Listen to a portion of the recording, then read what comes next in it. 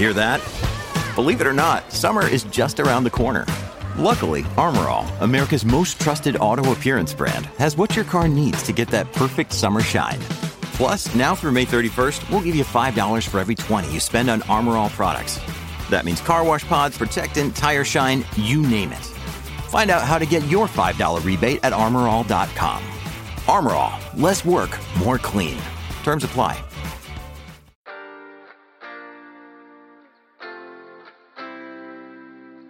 Up next on Inside the SCCA, a Legends edition with Dorsey Schroeder.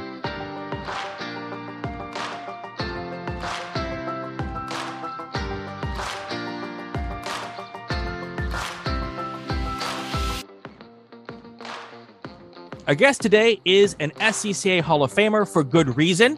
9 runoffs appearances, a second place in Sports Renault, back when that was a thing. Some folks probably don't even remember that it was at one time called Sports Renault. He was the Spec Racer Pro Series champion in 1985, IMSA GTO champion in 1990, Trans Am champion as a rookie in 89, 2-time appearances in the IROC. That's the International Race of Champions. Again, for the youngsters, probably don't even know what that is. He was in the Rolex 24 several times, the Daytona 500, a NASCAR road course ringer in the Cup Series a couple of times. Did you do Sebring, Dorsey? I'm sure you did, right? Yeah, I won Sebring back in 88 with Wally Gollenbach for Jack Roush and that old Stroh's Light Cougar. So, as you may have guessed, joining me this morning, Dorsey Schroeder, Inside the SCCA. Good to have you here, sir. Thanks to be here too. Thank you. You know, it's funny when I looked on your doing all of my research, because I actually do a little bit of research for these podcasts. Some people might not think so. I looked on the SCCA Hall of Fame page, and the first sentence on your bio says, anyone who has ever met Dorsey Schroeder has a story they can tell about Dorsey Schroeder.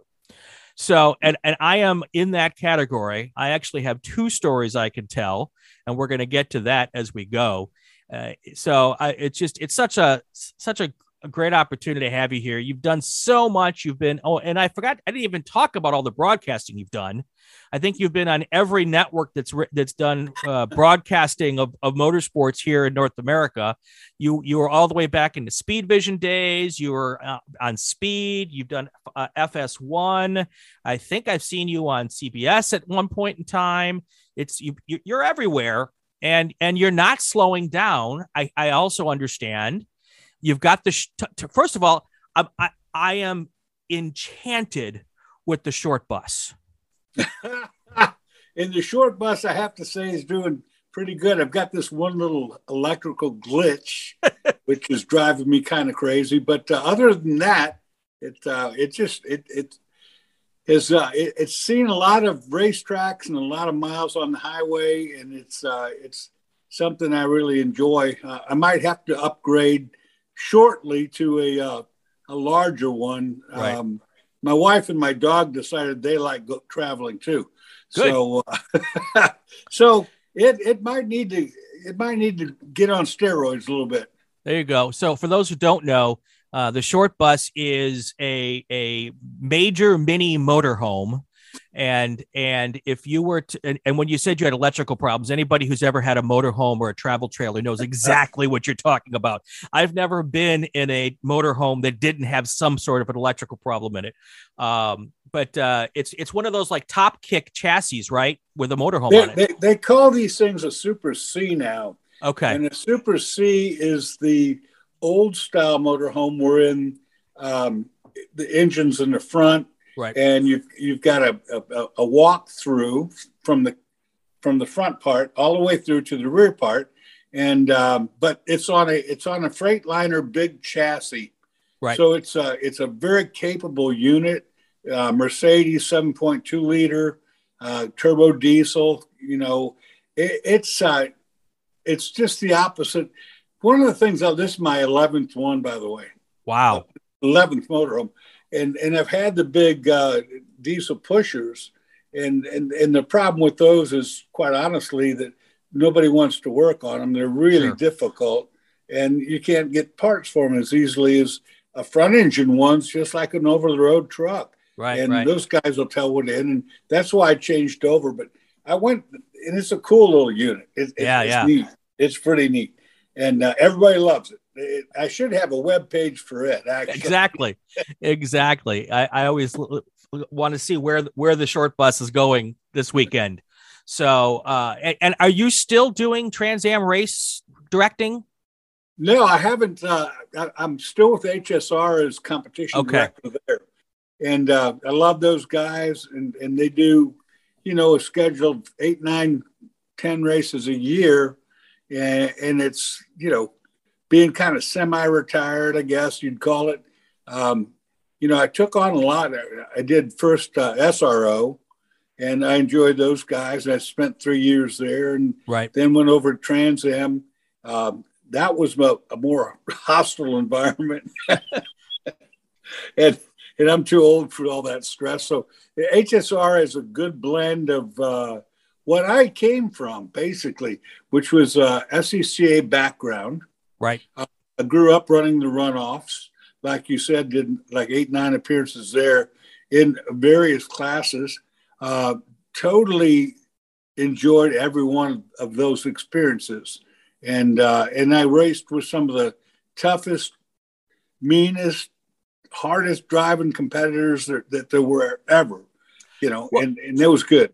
You started in Formula B back when that was like the class, Actually, before that, I was in H production for a couple of years before Formula B. But you're absolutely correct that Formula B in my era was the toughest of the toughest. I ironically went to driving school with Bobby Rahal on our first driving schools. And we went to a bunch of races in the Midwest that year and competed against each other. And then, along down the way, just got to go through the plethora of all of the top name guys. Right. I mean, I ran with everybody. So it was really cool. And from there, B Sedan, GT2, Formula Atlantic. And then here's where our lives first crossed. And I've told you this story before at the racetrack. It's in Spec Racer Renault. At the time, they just called it Sports Renault. You had a school in St. Louis at Gateway with the Sports Renaults, right? Yeah, we did. Me and Simon Kirkby had 6 Sports Renaults and a couple of Volkswagen sponsors too. So we had GTIs, and we ran a school, just the two of us, at Gateway. And that back in the day, then with Sports Renault, this was a weird deal for me.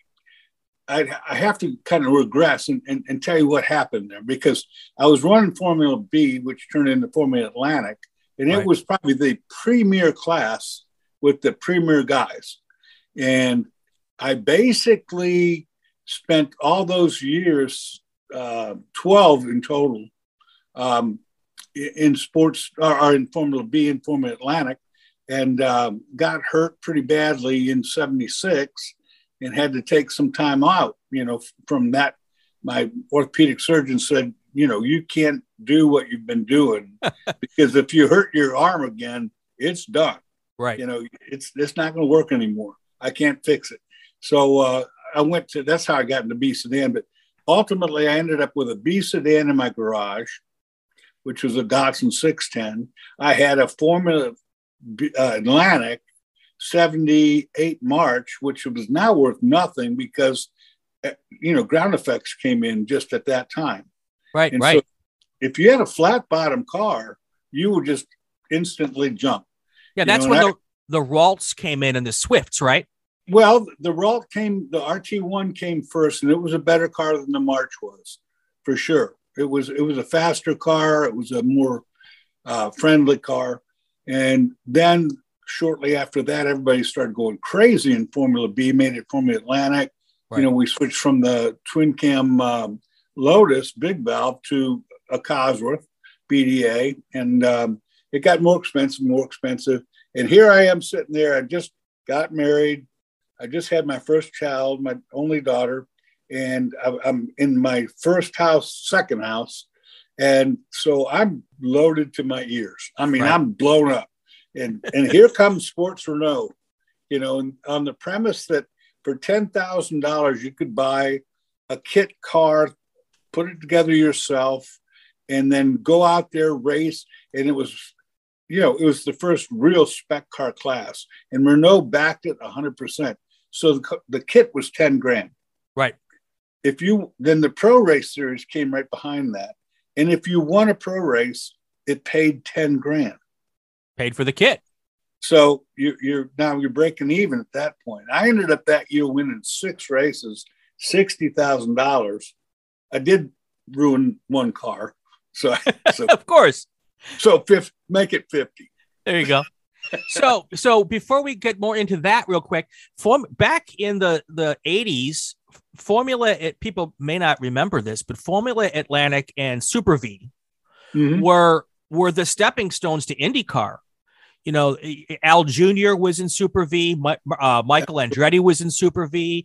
There was a bunch of folks like you who were in Formula Atlantic. Was your aspiration to go IndyCar racing at that point? IndyCar or Formula One? Right. I mean, I was still really young back then, so Formula One wasn't out of the question. But it can't. Basically it was, because Formula One was ruled by the Europeans. And when Michael Andretti went over there and gave his attempt at Formula One, he was just completely shut down. So was everybody else, me included. There was no openings over there. They didn't really want us over there at that time. Right. I'm not sure they do now either.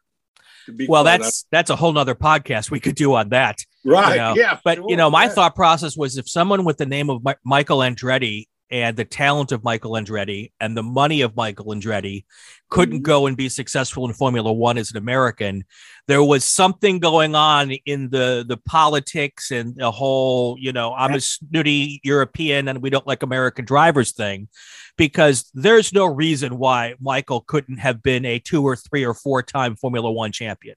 No. And you're right on all counts there. I mean, there was, and I can't just put it there either. I mean, I'll say, so Formula One had that barrier. So did NASCAR. Yep. Yeah. For a sports car guy coming in wasn't really welcome. Yeah. No, you're absolutely 100% correct. So, all right, back to Sports Renault. You had your school. You said you had 6 cars. Right. At some point, you shut down the school. Yep.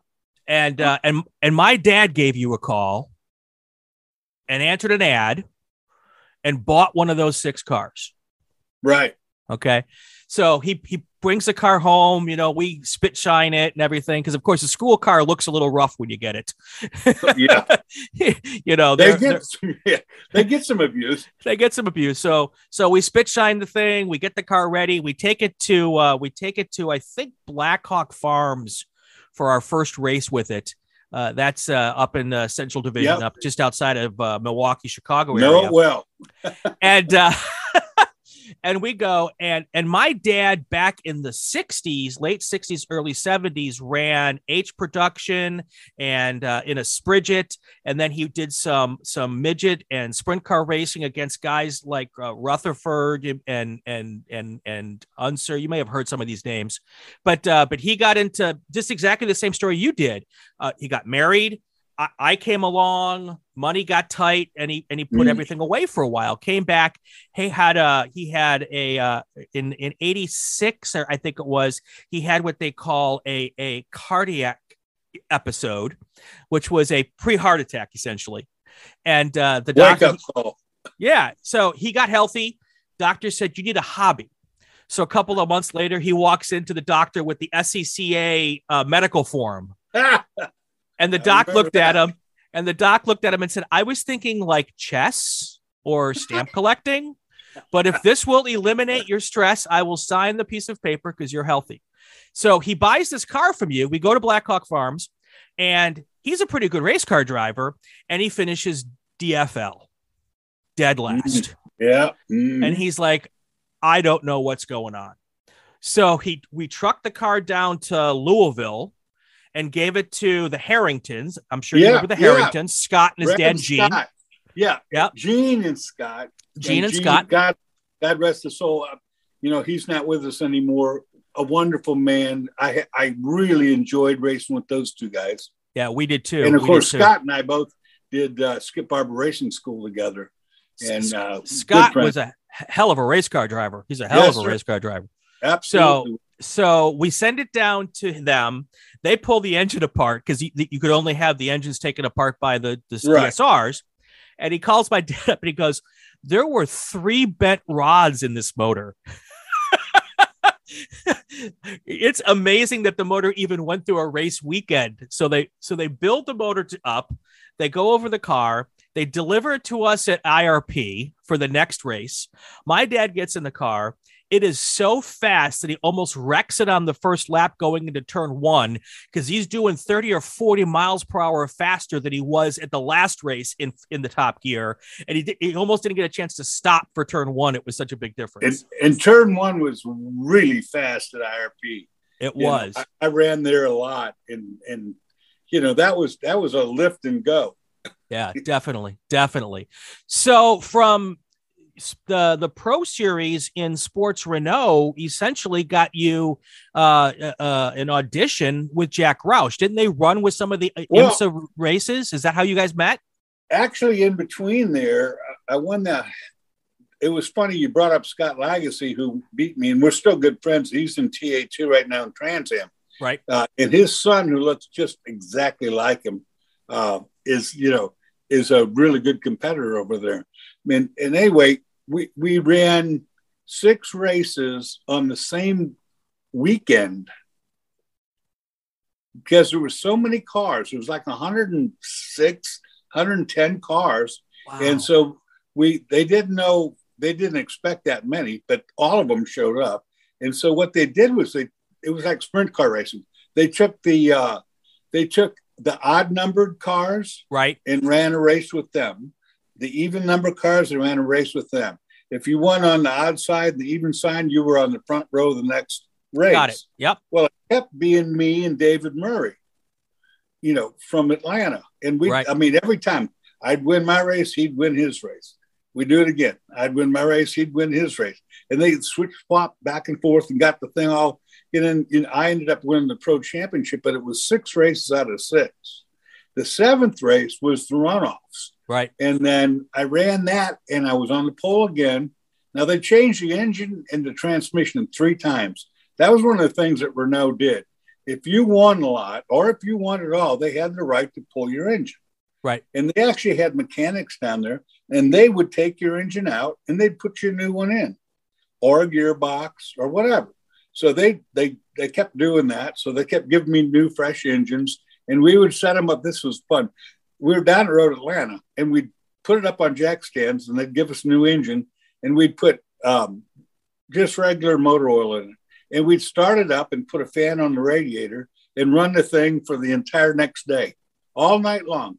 Wow. Never turn it off. We get it up to about as high as, as the carburetor screw would go in, say 3,000, 4,000 RPM. And we'd run that thing till the next morning, and then we'd dump the oil out of it. We'd put, we had red line oil, like 015. Yep, that's what everyone used. Yeah, we put that synthetic in there, and then we'd go out there and run again, win again. We did that 6 days straight. And then on the 7th day was the runoff. So I was on the pole, led every single lap to the last one. I came out of turn 7 at Road Atlanta, which is coming on the back straightaway, and I missed the 2nd to 3rd gear upshift. Oh, it didn't go in, and I went and I popped it in as quick as I could. I already knew I was screwed. I looked in the rearview mirror, and there's a line of 100 cars coming. Yeah, and the first one behind me is Lagacy. He wins the race. Crazy, but I love the guy. He's like a brother. I mean, I raced against some really good guys back then too. Yeah. That red line oil was like gold. It was like $10 a quart. And Tim May, he sponsored me on that. And even through into Trans Am, there was a lot of guys that I need to give credit to. I should give credit to Leo Mel from Goodyear, ran Goodyear at the time. Oh, we were all on Goodyear tires in Sports Renault. And I asked him, I called him up one day and I said, hey, can you cut me some kind of deal on tires? And he goes, give me your address. He sent me a pallet of tires. And I didn't have a garage big enough for a pallet of tires. That's good stuff. I'll never forget. I was my dad's like 16-year-old crew chief. All I knew how to do was change tires and change the oil. But that's on a sports Renault. That's all you really had to do.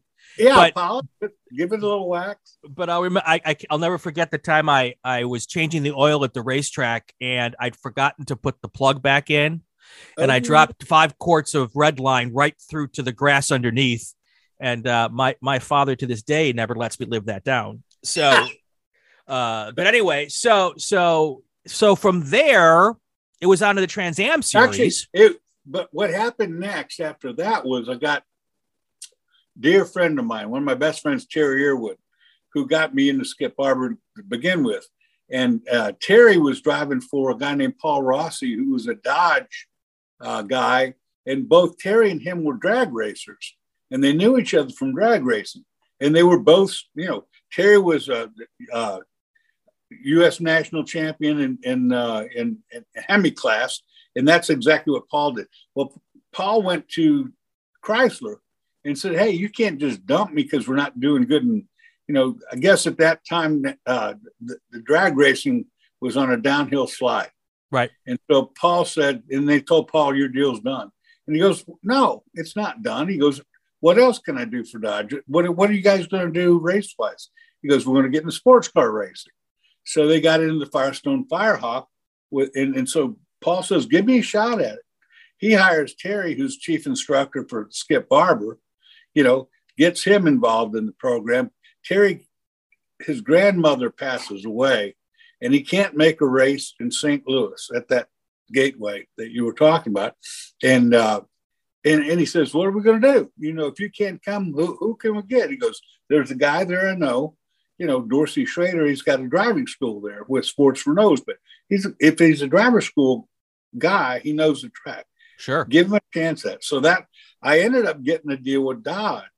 And at the time, the head of Dodge was a wonderful man named Dick Maxwell. And Dick was just, he was in charge of all Dodge racing. So, I raced with him in Firestone Firehawk 2 or 3 years. We won a bunch of stuff. We won everything, that you could win. And then I called Dick one day and I said, look, no insult. Don't take this wrong. But I really would like to get into a real race car again, not a street stock car. Okay. And so he goes, let me think about that. He called me the next day and he goes, we already had you pegged for this. Nobody knows we're doing it, but we're going to build an IMSA car, 2 of them actually, Dodge GTU car off the Dodge Daytona. And Cal Choquette is going to run the team. It's his money. He's going to do it. You're going to get a car. He's going to get a car. We're going to start testing in about a week or 2.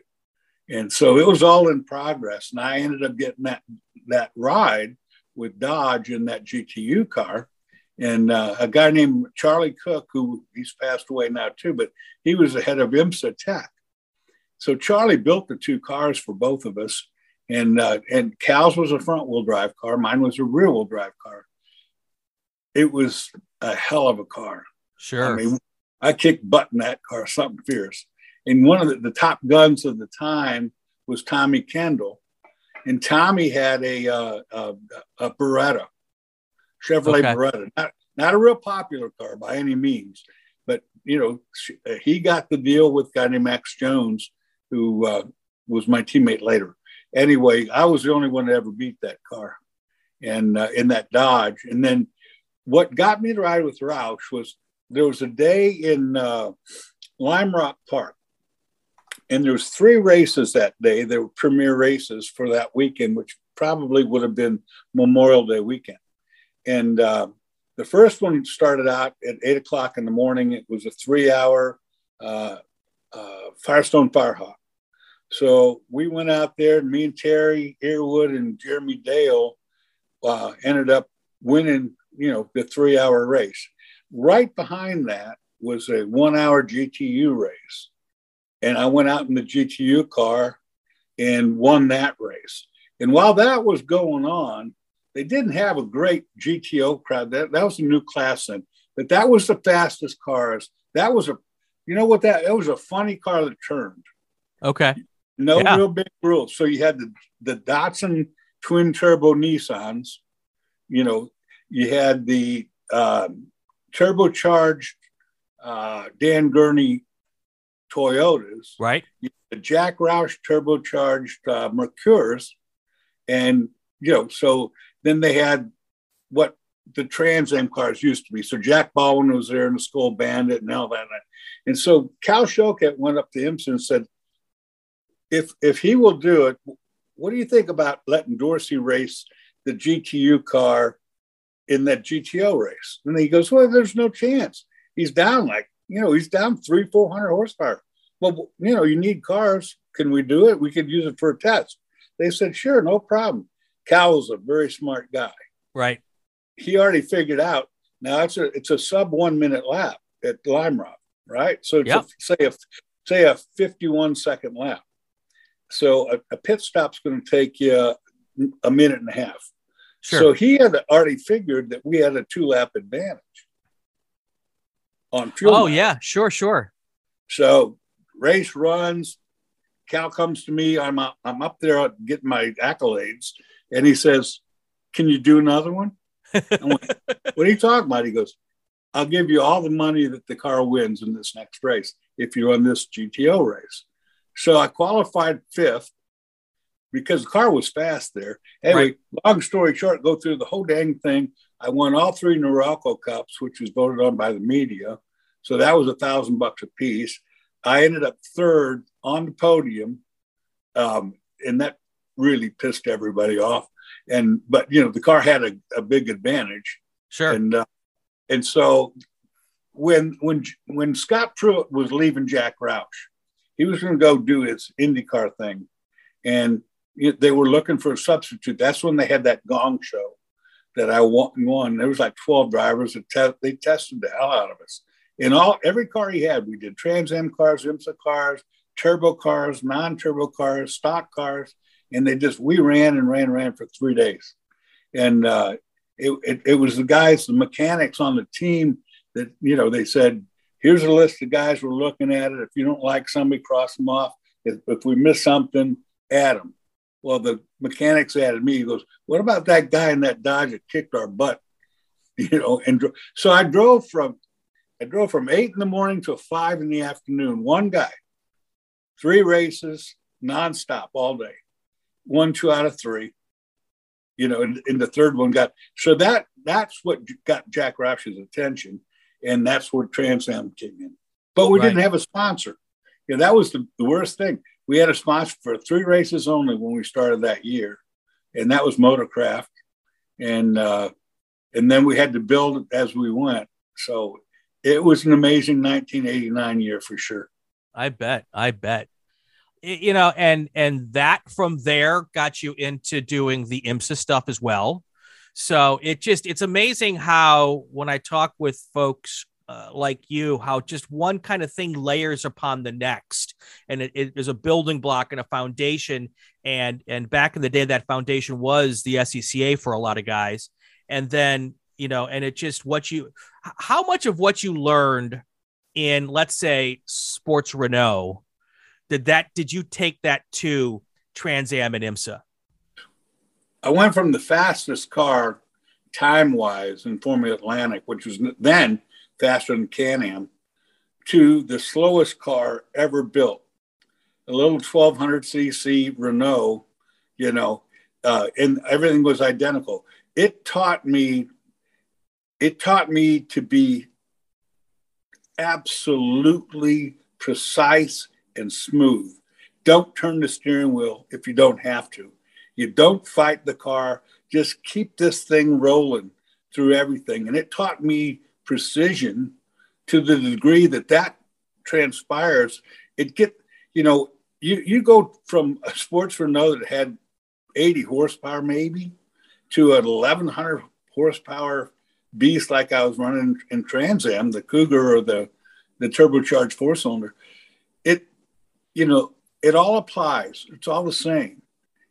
It teaches you to be, precision is number 1, rolling speed, number 2, rolling speed being, through the center of a corner, not losing the speed that you entered with, and getting to the throttle before the next guy. Yeah. It's like a gun. It's a gunfight. whoever pulls the trigger first is probably going to win. Right. It's funny because you say that, and it always drives me nuts when I see kids go from karts, which are essentially tiny Formula One cars, power to weight ratio, the way they handle, fast as can be. And they go right from that into a winged Formula car. Now that, there's not very many Formula Atlantics, but a Continental or a Formula 2000 or one of those. And they don't do a step in a Formula Ford or a Formula V or a spec racer now. And because parents ask me all the time, and I'm sure people, I'm a car guy, I'm a racer guy. So parents ask, how do I get my kids involved in racing? And I always try to get them to do something in a low-powered car, because if you can drive a low-powered car fast, you can drive a high-powered car fast. Yeah, but absolutely. But a great thing. Well, karting is really, really good. It doesn't teach you braking all that much because you don't have to do much of it. Right. Autocrossing is also a really good step. And of course, we got Solo 1-2 autocross and SCCA. That teaches you precision for sure. It also teaches you, get to the throttle first, carry the momentum. That transpires through everything. It gets harder in some cases with some cars, more high-powered cars. But usually when you step up in a class, if you go from a GTU to a GTO, other than the fact that you have less decision-making time, the cars are betterly equipped to do the job. Right. So it's not as hard as your mind thinks it would be. When I look at the drivers who get to those, mid-level of like Formula cars and haven't done that step, the ones who really are successful are the ones who did that step, because a fast car like a Formula Atlantic could kind of mask not as good driving skills. Absolutely. The new cars nowadays, I absolutely hate. Paddle shift cars with ABS and with brake, with traction control.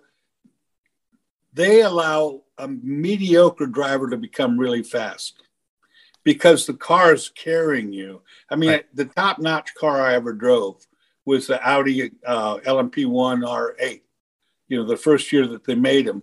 And that car, you basically steer. Right. The rest of it's taken care of for you. Right. So it's easy to do that.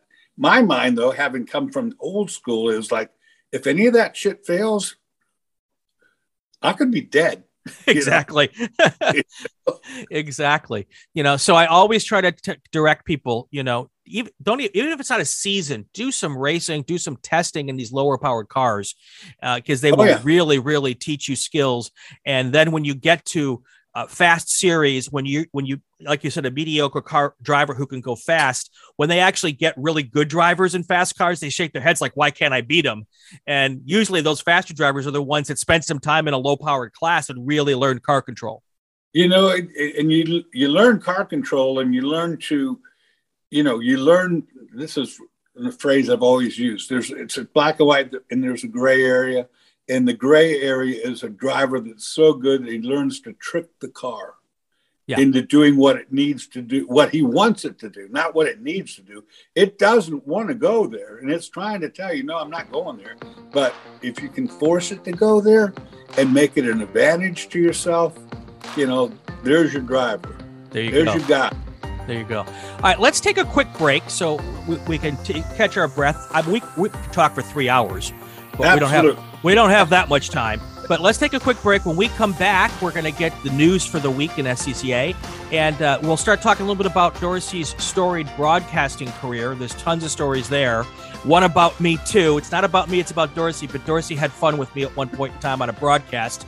We'll talk about that when we come back. This is Inside the SCCA.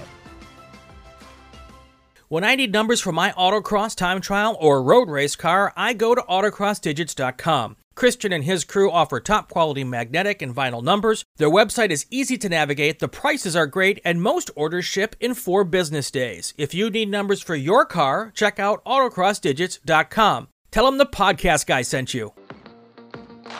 Welcome back to Inside the SCCA. Here's this week's headlines. Starting in 2022, all SCCA contingency programs will be digital. No more going to tech to get an official to sign off on your contingency program. Solo and rallycross competitors have used the system for a while. Now road racers will do the same.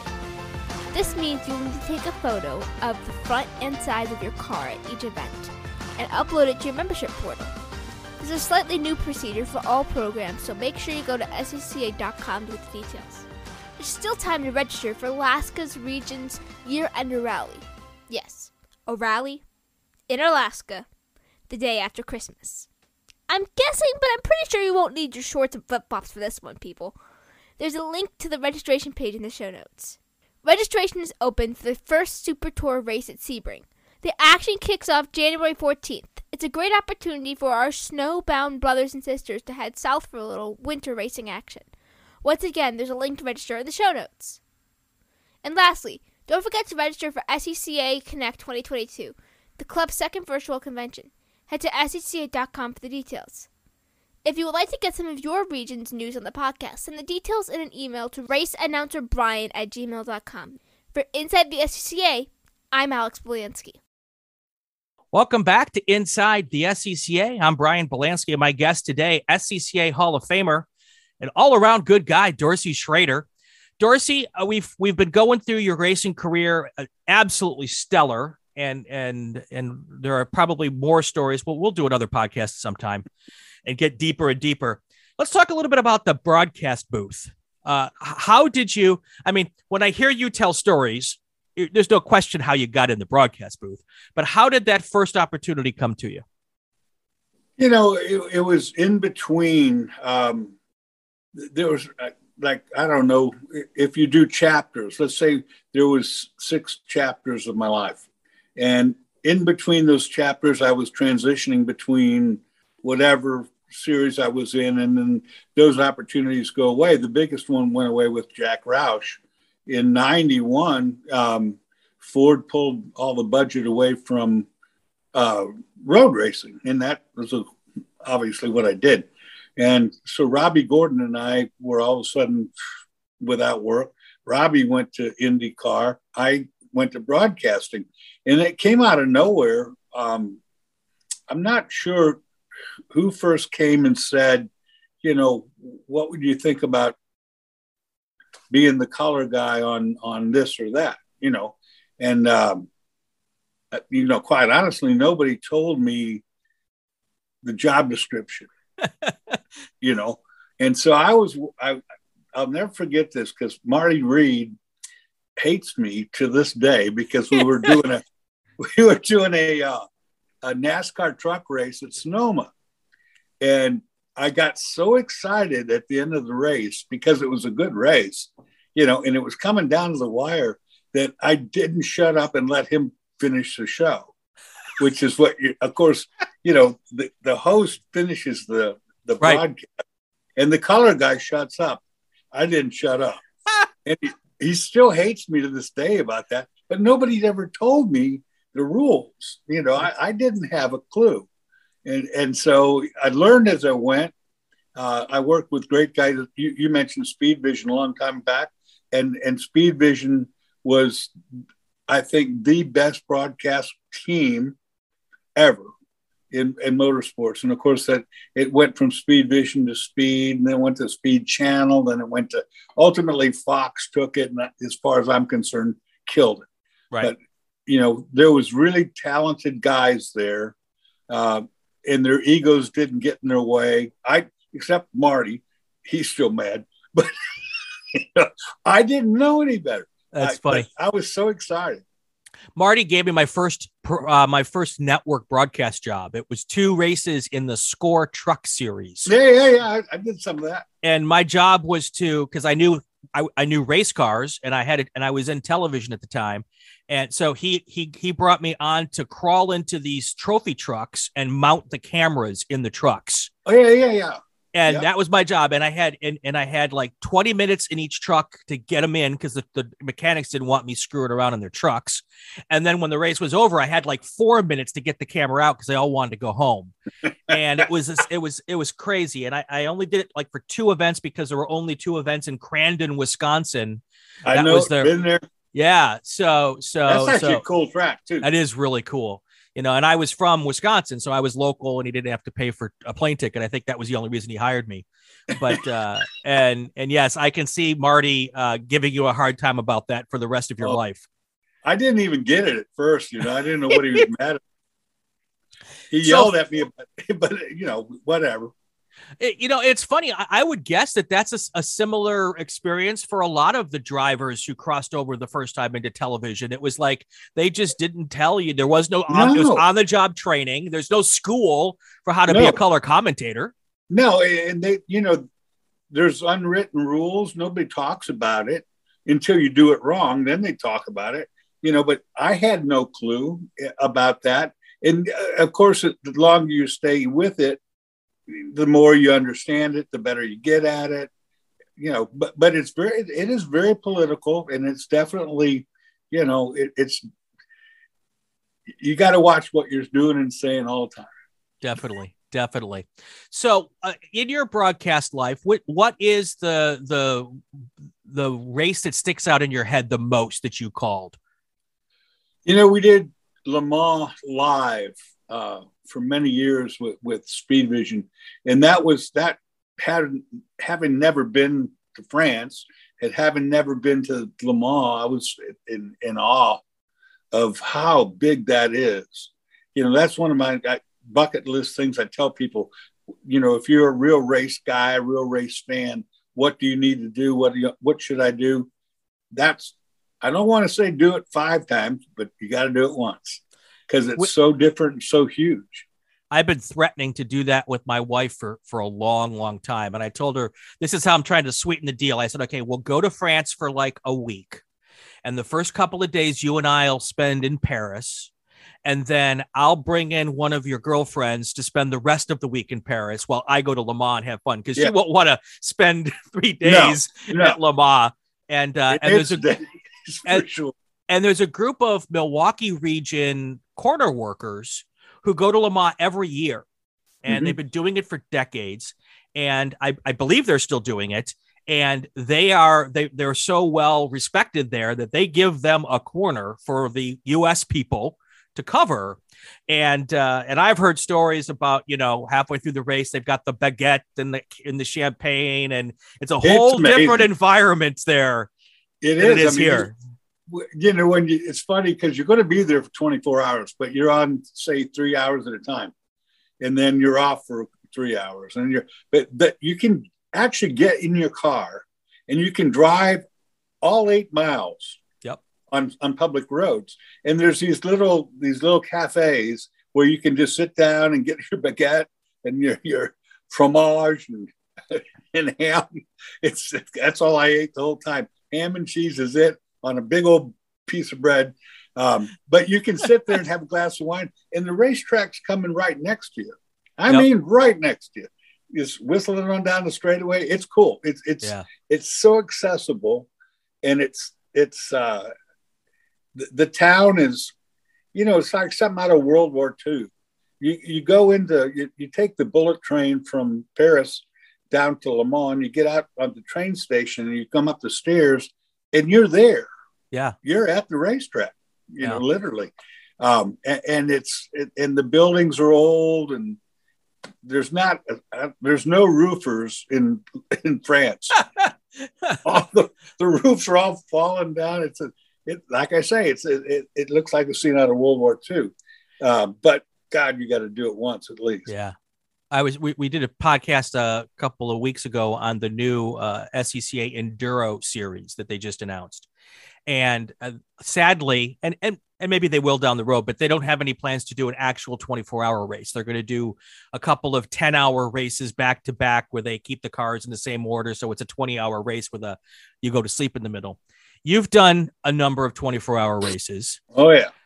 Have you done the shift from dark to sunrise? Have you? Yeah. I was telling Eric Prill, I said, the coolest thing in the world is to be at the racetrack as the sun's coming up, at Daytona in particular. Absolutely, at Daytona. It's spectacular. The year I won that, I was in that shift coming into the morning, and you think you've got it won. You're just waiting for a checkered flag. You're not even close yet. You still got 8 hours. And now it used to be that Daytona ended at 10 a.m., but because of television, they've moved it to 3 p.m. or 2 p.m. So now when the sun comes up, there's half a race left. Yeah, that's what I mean. I mean, you think you're good, but you're not good yet.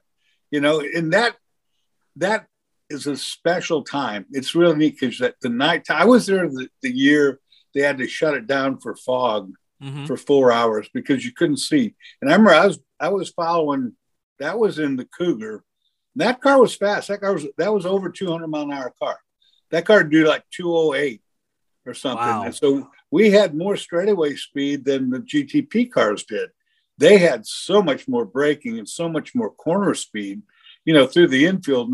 So they would come out of the bus stop on the back straight, and they'd get up on the banking, and they'd get into their top gear, and we'd be between NASCAR 3 and 4 and get in our top gear and whistle right by, just go right on by, you know, and then we'd break at about the 6 marker, and they'd break at the 2. That's good stuff. That's good. But stuff. You know, you learn to live with each other. I was running with Jeff Brabham at the time. He had the Nissan GTP car. We got to be good friends, and you know, we worked with each other. I didn't slow him up. He didn't slow me up where I was fast, and it just coexisted. That's something these guys nowadays don't get yet. And I try to tell them, you know, I going through as a chief steward or a driving instructor, I said, it all has to work in the flow. You have to be good where you're good. Yeah. And you can't be good where you're not good. So use it, you know, make it work for you. So my first pro race that I ever went to back in the 80s was at Road America. It was an IMSA race. And the first car I fell in love with was that GTP Nissan. And the sound that it made when it light off and the wastegate opened up, that exactly. Everyone knows the sound. Everyone knows the sound. I was instantly in love with this thing. And honestly, that was I don't know if that was right before or right after my dad bought his first car after I was born, but that race changed the course of my life. You know, I've been at racetracks across the country as both working and as a corner worker and as a driver. My best friends are racers of some form or fashion, and some of them are family. I mean, sure. I'd walk in front of a bus for these people, or a race car if you're a corner worker. You know, we're all family. Once you've been in this for a little while, you're all family. Yeah. Because we do things. What was your Road America GTP moment? What was the moment where you went, this is where I'm going to spend a good portion of my life? You know, the first time you go to Road America is like the first time you go to Daytona. Mm-hmm. You'll never be different. You'll never have that feeling again. It's such an awesome experience to go to either of those tracks because of the magnitude of them. You know, you go there and your eyes just get bigger and you're like, oh my God, you know, people don't understand how big those places are, or Talladega for that matter also. But, you know, they race in there. The first time I raced there was in Formula Atlantic. And unfortunately didn't have a great experience because the electronics on those at the time were suspect at best. And I made the pace lap. Right. Before the crank sensor, you know, gave up, and I sat there the rest of the time. One of the things about Road America, which is so cool, I broke down coming out of Canada Corner, and I pulled over to the right because I didn't really have any choice. It parked up against the guardrail there, and I heard these guys yelling, and they're sitting there, and they had a little lean-to tent thing, and they had a keg of beer, and they're like, "Come on over," which I did. That's awesome. And so I had to get somebody else to drive the car back. So that GTP race that I was telling you about is also, I must have been 15, 16 years old. It's also where I discovered bikinis. Yeah, that was good at the time too. We need that back. That's why this is exactly why the spectators are not as big as they used to be. It's because, in the 70s and 80s with the bell-bottom girls with the tank tops and stuff, it was, I consider, if I would not be me, I would like to be James Hunt.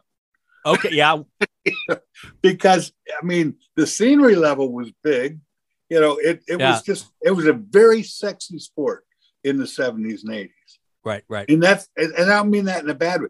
It really was.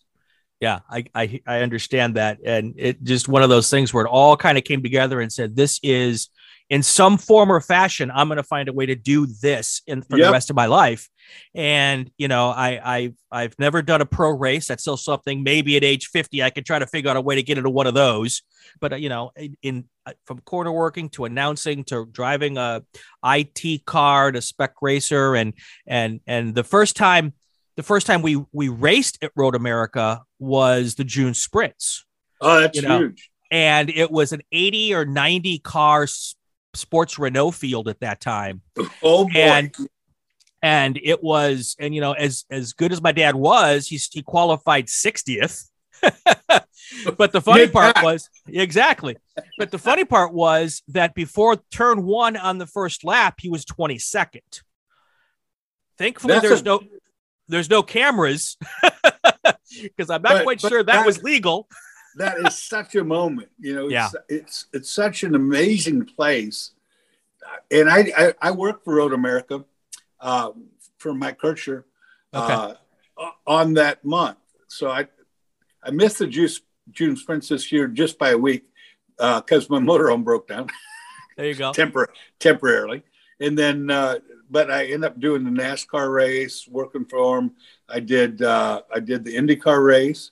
I did the big one, the Hawk, or now it's the WeatherTech Hawk International, which is the vintage race. And we get like 450, 500 cars. So I live up there for that month, which I used to do with Skip Arbor too, amongst some other guys that lived up there. We had our own little motorhome park in Sebring, and we had one at Elkhart Lake. All the big tracks, all the Skippy guys had a compound, just like SCCA corner workers do. That's where you started there. I started as a corner worker also, and we all hang together, and it's a big weekend for everybody. So I have to thank you because, there's a broadcast story I need to tell before I thank you, because maybe I won't thank you after I tell the story. But anyway, so it's a pro race weekend at Road Atlanta. You're in the booth. I want to say it was maybe Motorola Cup or something. But all I know is there were Mustang GTs on the track because the car I was responding to was a Mustang that had rolled a couple times, going from 11 to 12. So on the downhill before the right-hander. On the inside, this car rolled. It was kind of like a gentle roll, but it was a roll nonetheless. And I'm the dutiful corner worker wearing my whites and carrying the fire bottle, which unfortunately it was I think it was a 20-pound bottle and not a 10-pound bottle. And I'm not fast to begin with. And I'm trying to run to this car. And for some reason, I didn't realize that the pin had been pulled. And as I got about 25 or 30 feet from the car, I tripped and went ass over tea kettle twice. And as I was doing that, the fire bottle was going poof, poof, poof, poof, puffing white smoke in circles. I'm already embarrassed. Okay. I don't remember this, but I'm liking it. Well, you did like it because on the replay, they replayed the rollover of the car maybe once, but they replayed the rollover of me 2 or 3 times. And you all in the booth got a big old hoot out of it.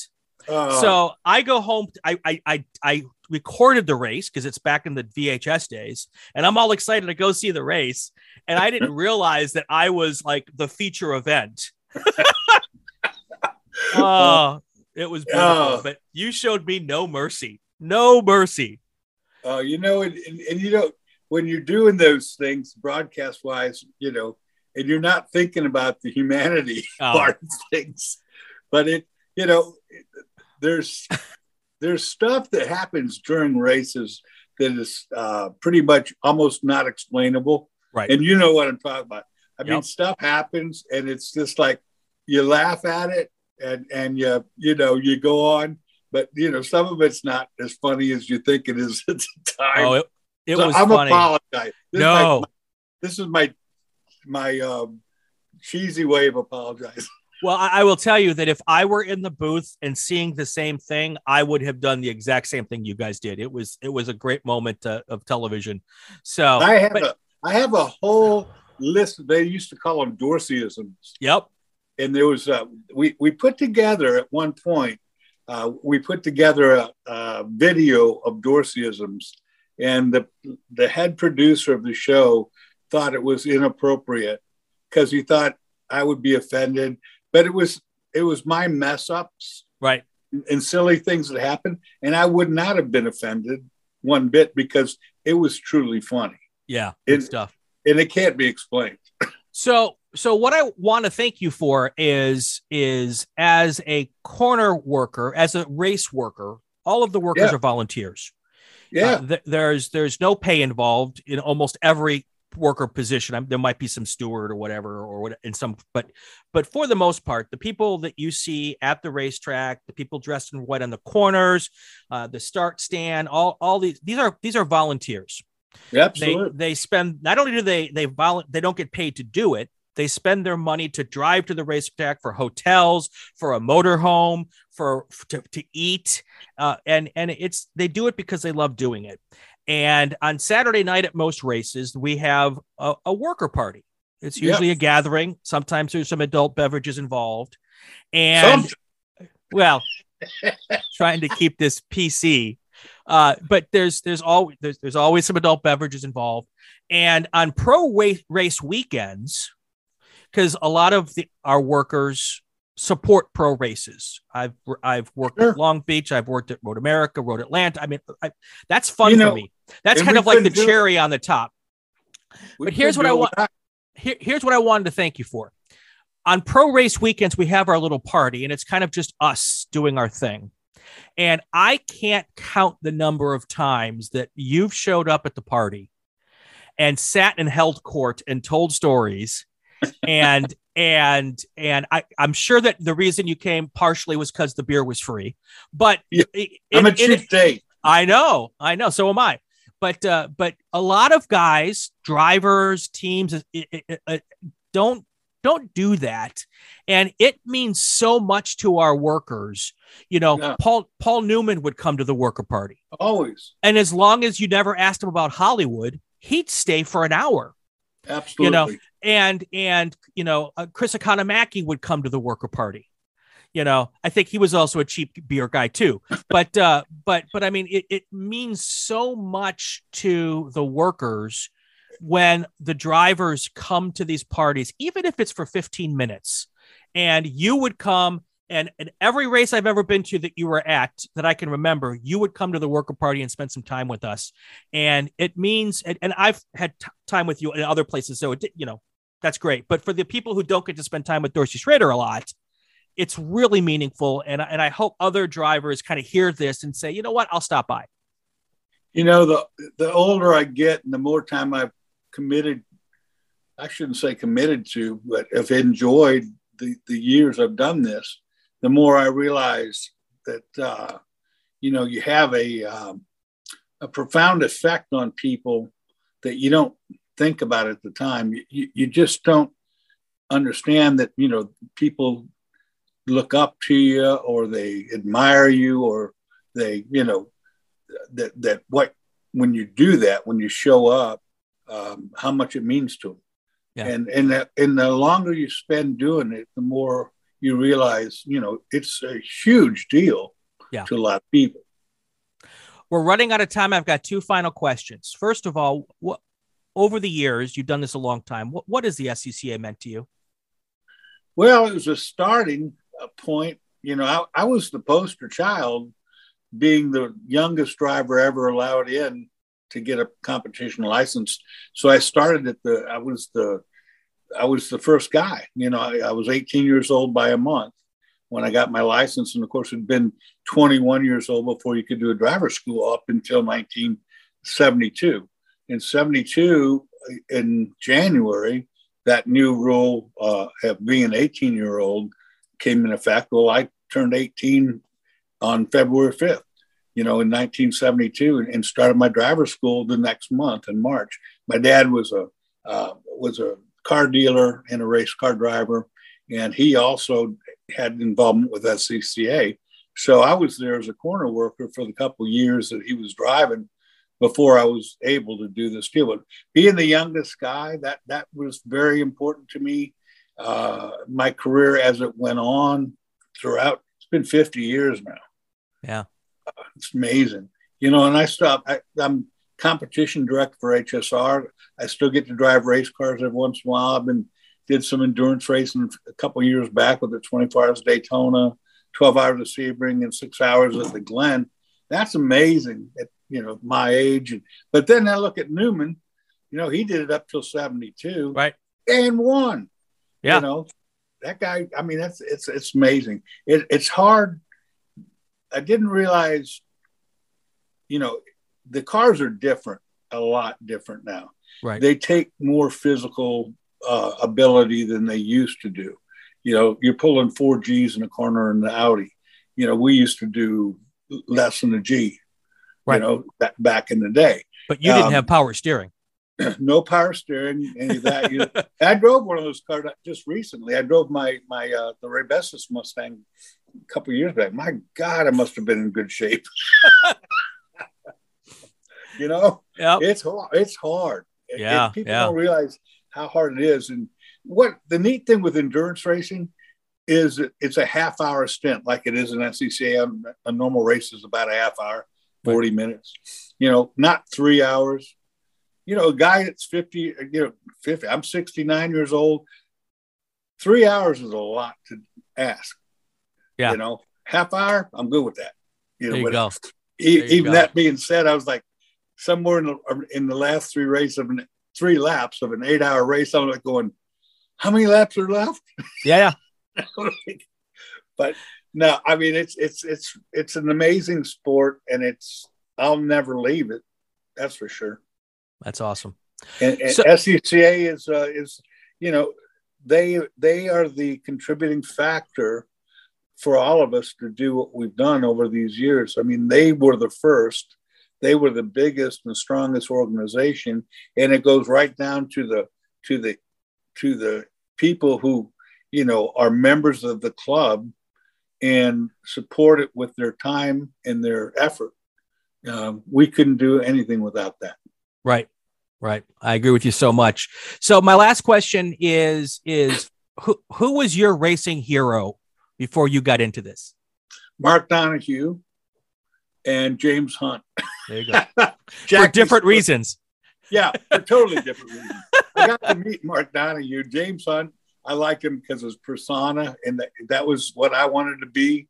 And Jackie Stewart, because he was a more confined, more real gentlemanly life person, but with long hair. There you go.